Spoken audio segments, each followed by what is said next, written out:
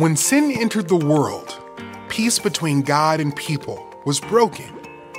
But God promised to send a rescuer. Many years later, Isaiah the prophet said, "A child will be born for us, a son will be given to us. He will be called the Prince of Peace." Isaiah said the Prince of Peace would be from Galilee.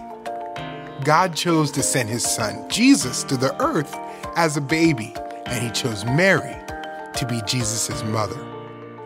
During the time Mary was pregnant with baby Jesus, the Roman Emperor Caesar Augustus announced that everyone needed to be registered for a census. Every person traveled to the town where his family was from. Mary was engaged to Joseph. Since Joseph was a descendant of King David, he and Mary left their home in Nazareth of Galilee and traveled to Bethlehem, the city of David. While they were there, the time came for Mary to have her baby. Mary and Joseph looked for a safe place for Mary to have her baby. But every place was full because of all the people who were in town to be counted. So Mary and Joseph found a place where animals were kept, and that is where Mary had her baby.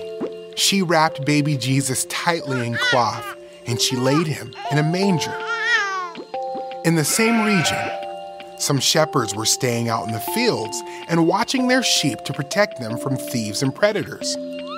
All of a sudden, an angel of the Lord stood before them. A bright light shone around the shepherds, and they were terrified.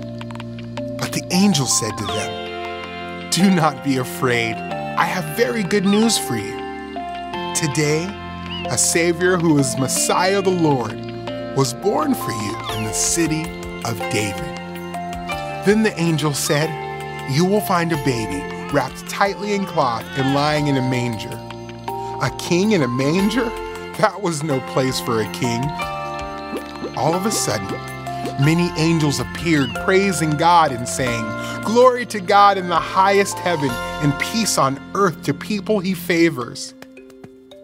So the shepherds went straight to Bethlehem to find baby Jesus. They found Mary and Joseph and the baby who was lying in the feeding trough. The shepherds went and told others about the baby Jesus. Everyone who heard about Jesus was surprised and amazed. Mary thought about everything that was happening and tried to understand it. The shepherds returned to their fields, praising God because everything had happened just as the angel had said.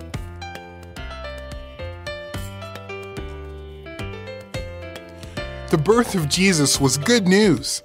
Jesus was not an ordinary baby. He was God's son, sent to earth from heaven. Jesus came into the world to bring peace between people and God.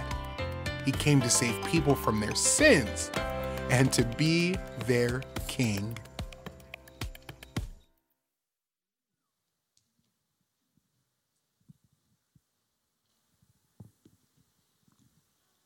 A clip so easy to follow. Even I can follow it. How good is that?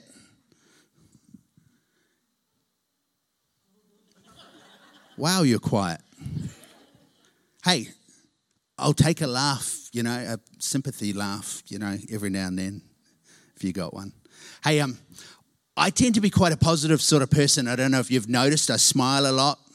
I was smiling before and kind of kidding around before church, and Jenna looked at me and said, "How much coffee have you had?" I was only on about my second mouthful, but I went back to my office and made sure I charged up a little bit more from then on, and so it was good. So that was about 20 minutes ago, so I'm good. I'm wired for it. But I do tend to be quite a positive person. I haven't always been a positive person. I've gone through periods in my life where I wasn't really positive at all, but then God came into my life and turned it upside down, and all that negative that was kind of in my life kind of turned over and got kind of sorted out and shaken out by God. And so even though we face times that are troubling and times in this world where the COVID word is used and there's difficulties in that, I can't help but feel a deep joy that sits below all that stuff that gets me up in the morning and tells me that there's going to be hope, that we're going to make it through, that there will be a way. That said, there's a part of the Bible that I've always found really difficult to read. And it's, I mean, there's parts of the Bible in the Old Testament and everything which are really, really difficult. Some of the stories are tragic. Some of them are terrible, and some of them are horrible. Some of them are betrayals. But there's this one period that stands out to me as I just can't imagine it. And it's called the 400 years of silence. And it's the clip that we've just been watching is the birth of Jesus. But what came before that was 400 years of silence, where God used to always speak to Israel and the Jewish people through prophets. They would rock up and they would say, God says this and God says this, and they would travel through the land and that preaching, this is what God's saying, and that.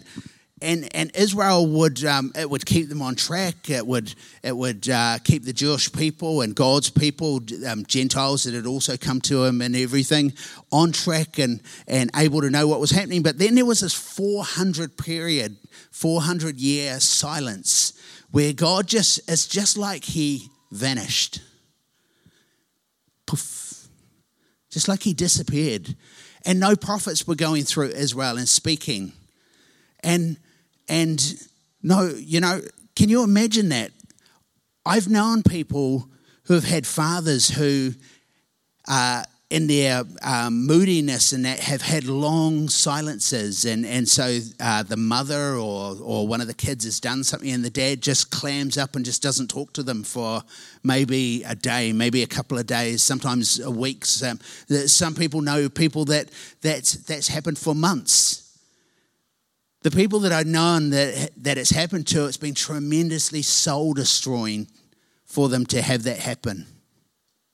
It's a real manipulative way of basically saying, I'm angry with you, and just reinforcing it. That wasn't what God was doing. That wasn't what God was doing at all. The fact was that the hope had kind of run out, in a sense that Israel just kept getting into the bad habit of going back to their old ways. And what they couldn't, if I was to have a whiteboard, you would see that the start of the Bible started off with such promise. Genesis, such promise. God walked with Adam and Eve in the garden. He would come to them daily and walk with them daily. And then mankind fell and the relationship was spoiled, and the next time God came to talk to them, they were hiding behind trees, and he said, what's going on, and have you eaten an apple? And it all went downhill from there. And as one person said, mankind's been hiding from God ever since. It's in our nature to run from God often. We don't want a bar of it. It shows stuff in our lives that we don't want to see. And so Israel would come back to God, because God would send prophets to say, this is what you're doing, this is what you need to do to put it right. Come back and your days will be amazing. I've got a future for you. I've got a bright tomorrow for you. And all would be good. But then they'd go back to idol worship. They'd go back to human sacrifice. They'd go back, and it would just get worse and worse and worse. And things were just getting worse and worse and worse. But there was a prophecy. The prophecy that we heard up there, the prophecy in Isaiah, where it was foretold that Jesus would come to this world, and he would come and he would bring people together. He would lay down his life. There were thousands of prophecies that Jesus fulfilled when he came. And so the hope had run out. 400 years. Imagine doing church we're not around for 400 years for a start, but imagine if we started here when we were 5 years old at church, and at 70 years old, we never heard anything that was kind of fresh from God. Bruce stood up and said, I want to read a prophecy out of the Bible. Imagine that didn't happen. Imagine no one was speaking or bringing any new voice from God, and it was just silence, and the hope was gone. What a depressing scenario. That's kind of what was in the backdrop of Jesus coming. The good thing is that in Luke chapter 2, it says, that night some shepherds were out in the fields near Bethlehem watching their sheep. An angel of the Lord appeared to them, and the glory of the Lord was shining around them. The shepherds were very afraid. The angel said to them, now I was thinking earlier today, this was probably the first time in 400 years that people had seen an angel. Remember the stories of old, sometimes like Elijah and that, he said, let my servant, he had been surrounded in battle and they were badly outnumbered, and his servant, I think it was Gehazi from memory, was freaking out. And Isaiah said, let him see what I can see. And he looked, and suddenly he saw that the armies were around, but around them was God's army, and it was much, much bigger.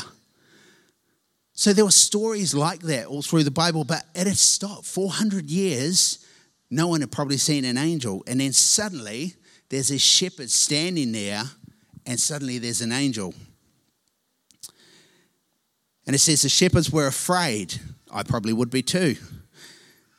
The angel said to them, do not be afraid, for I have some very good news. News that will make everyone happy. Today your Savior is born in God's town. He is a Messiah, the Lord. This is how you will know him.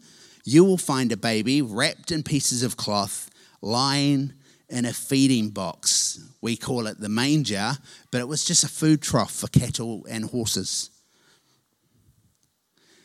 Then a huge army of angels from heaven joined the first angel, and they were all there praising and saying, praise God in heaven, and on the earth let there be peace to people who please him.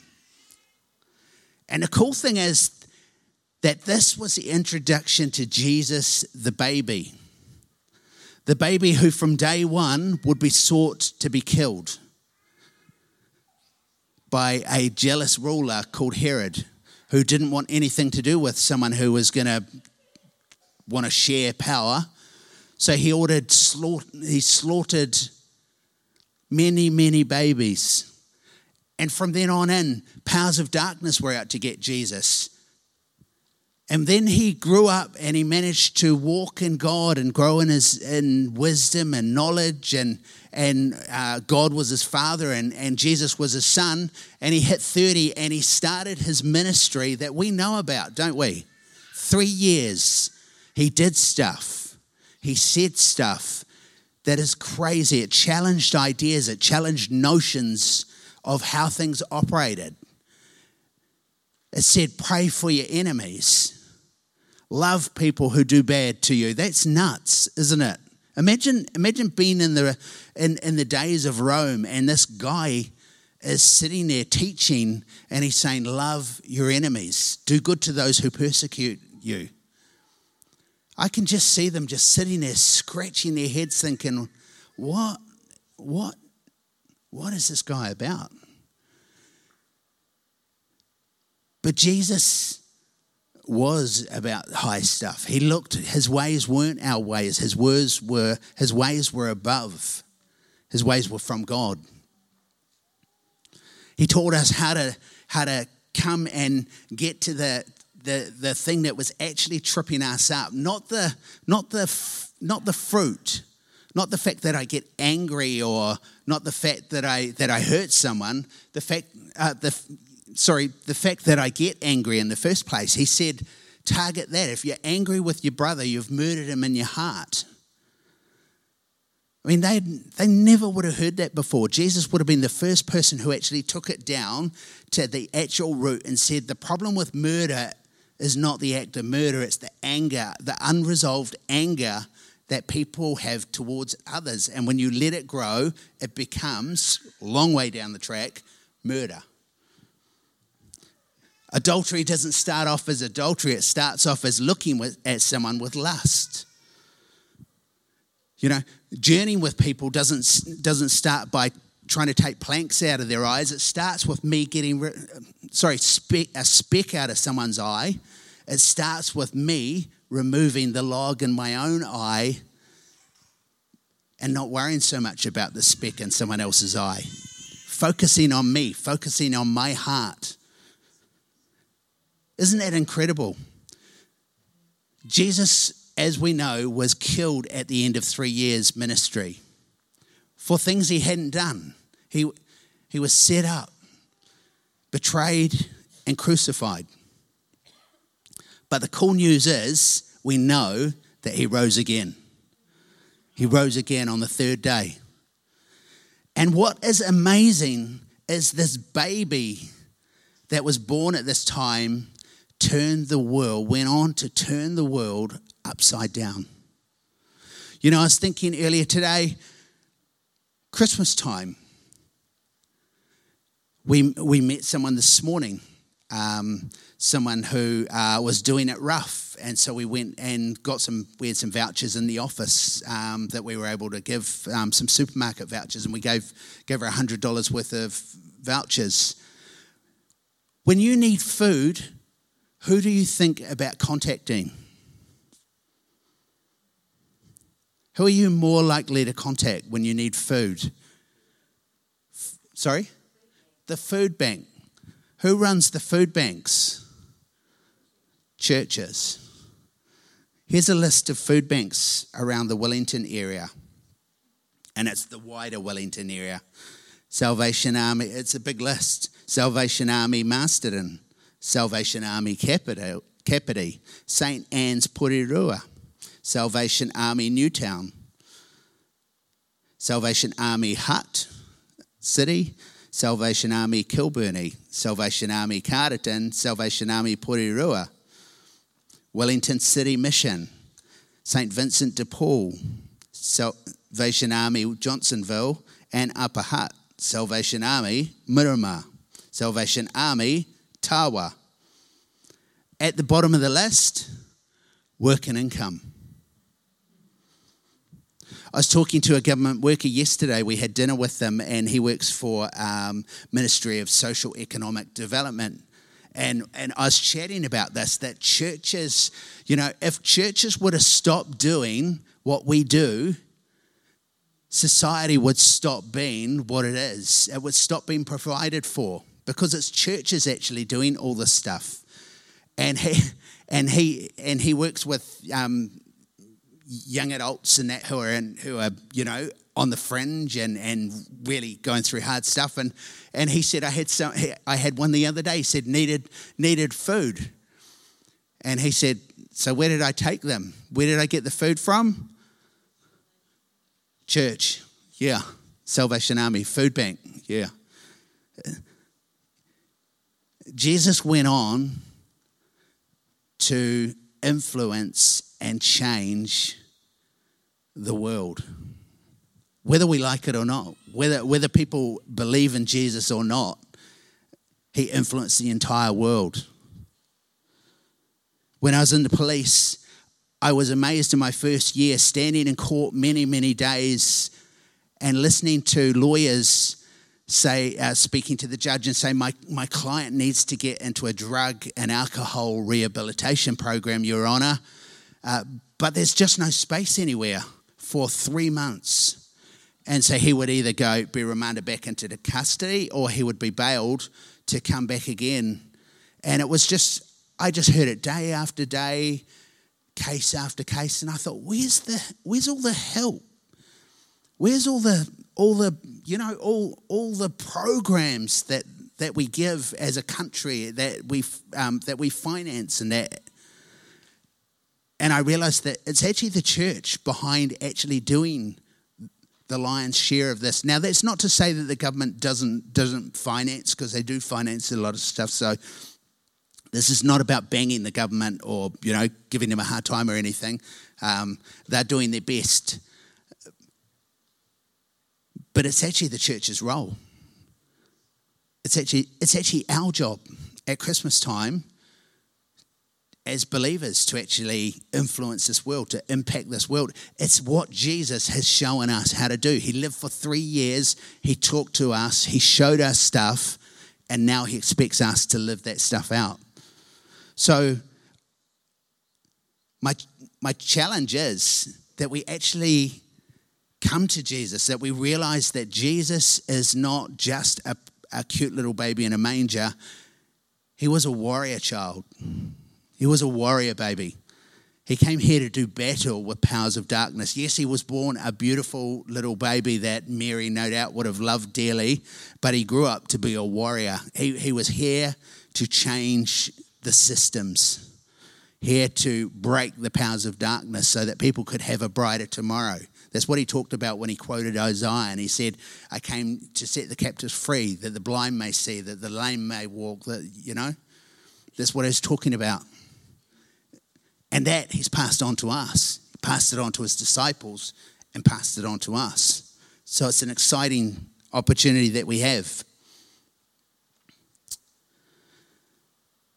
But now is a great time where we consider Jesus. And it's a time where, when I was thinking about Jesus, I came to, at Christmas time, and I spent Christmas period thinking, is Jesus real? Where do I sit with Jesus?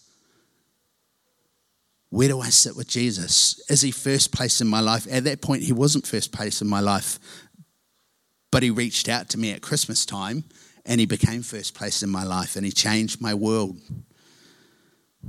Romans chapter 10 says, if you openly say Jesus is Lord and you believe it in your heart that God raised him from death, you will be saved. So we need to believe that Jesus is real in our hearts and be able to confess it to others. And it says that we will be saved.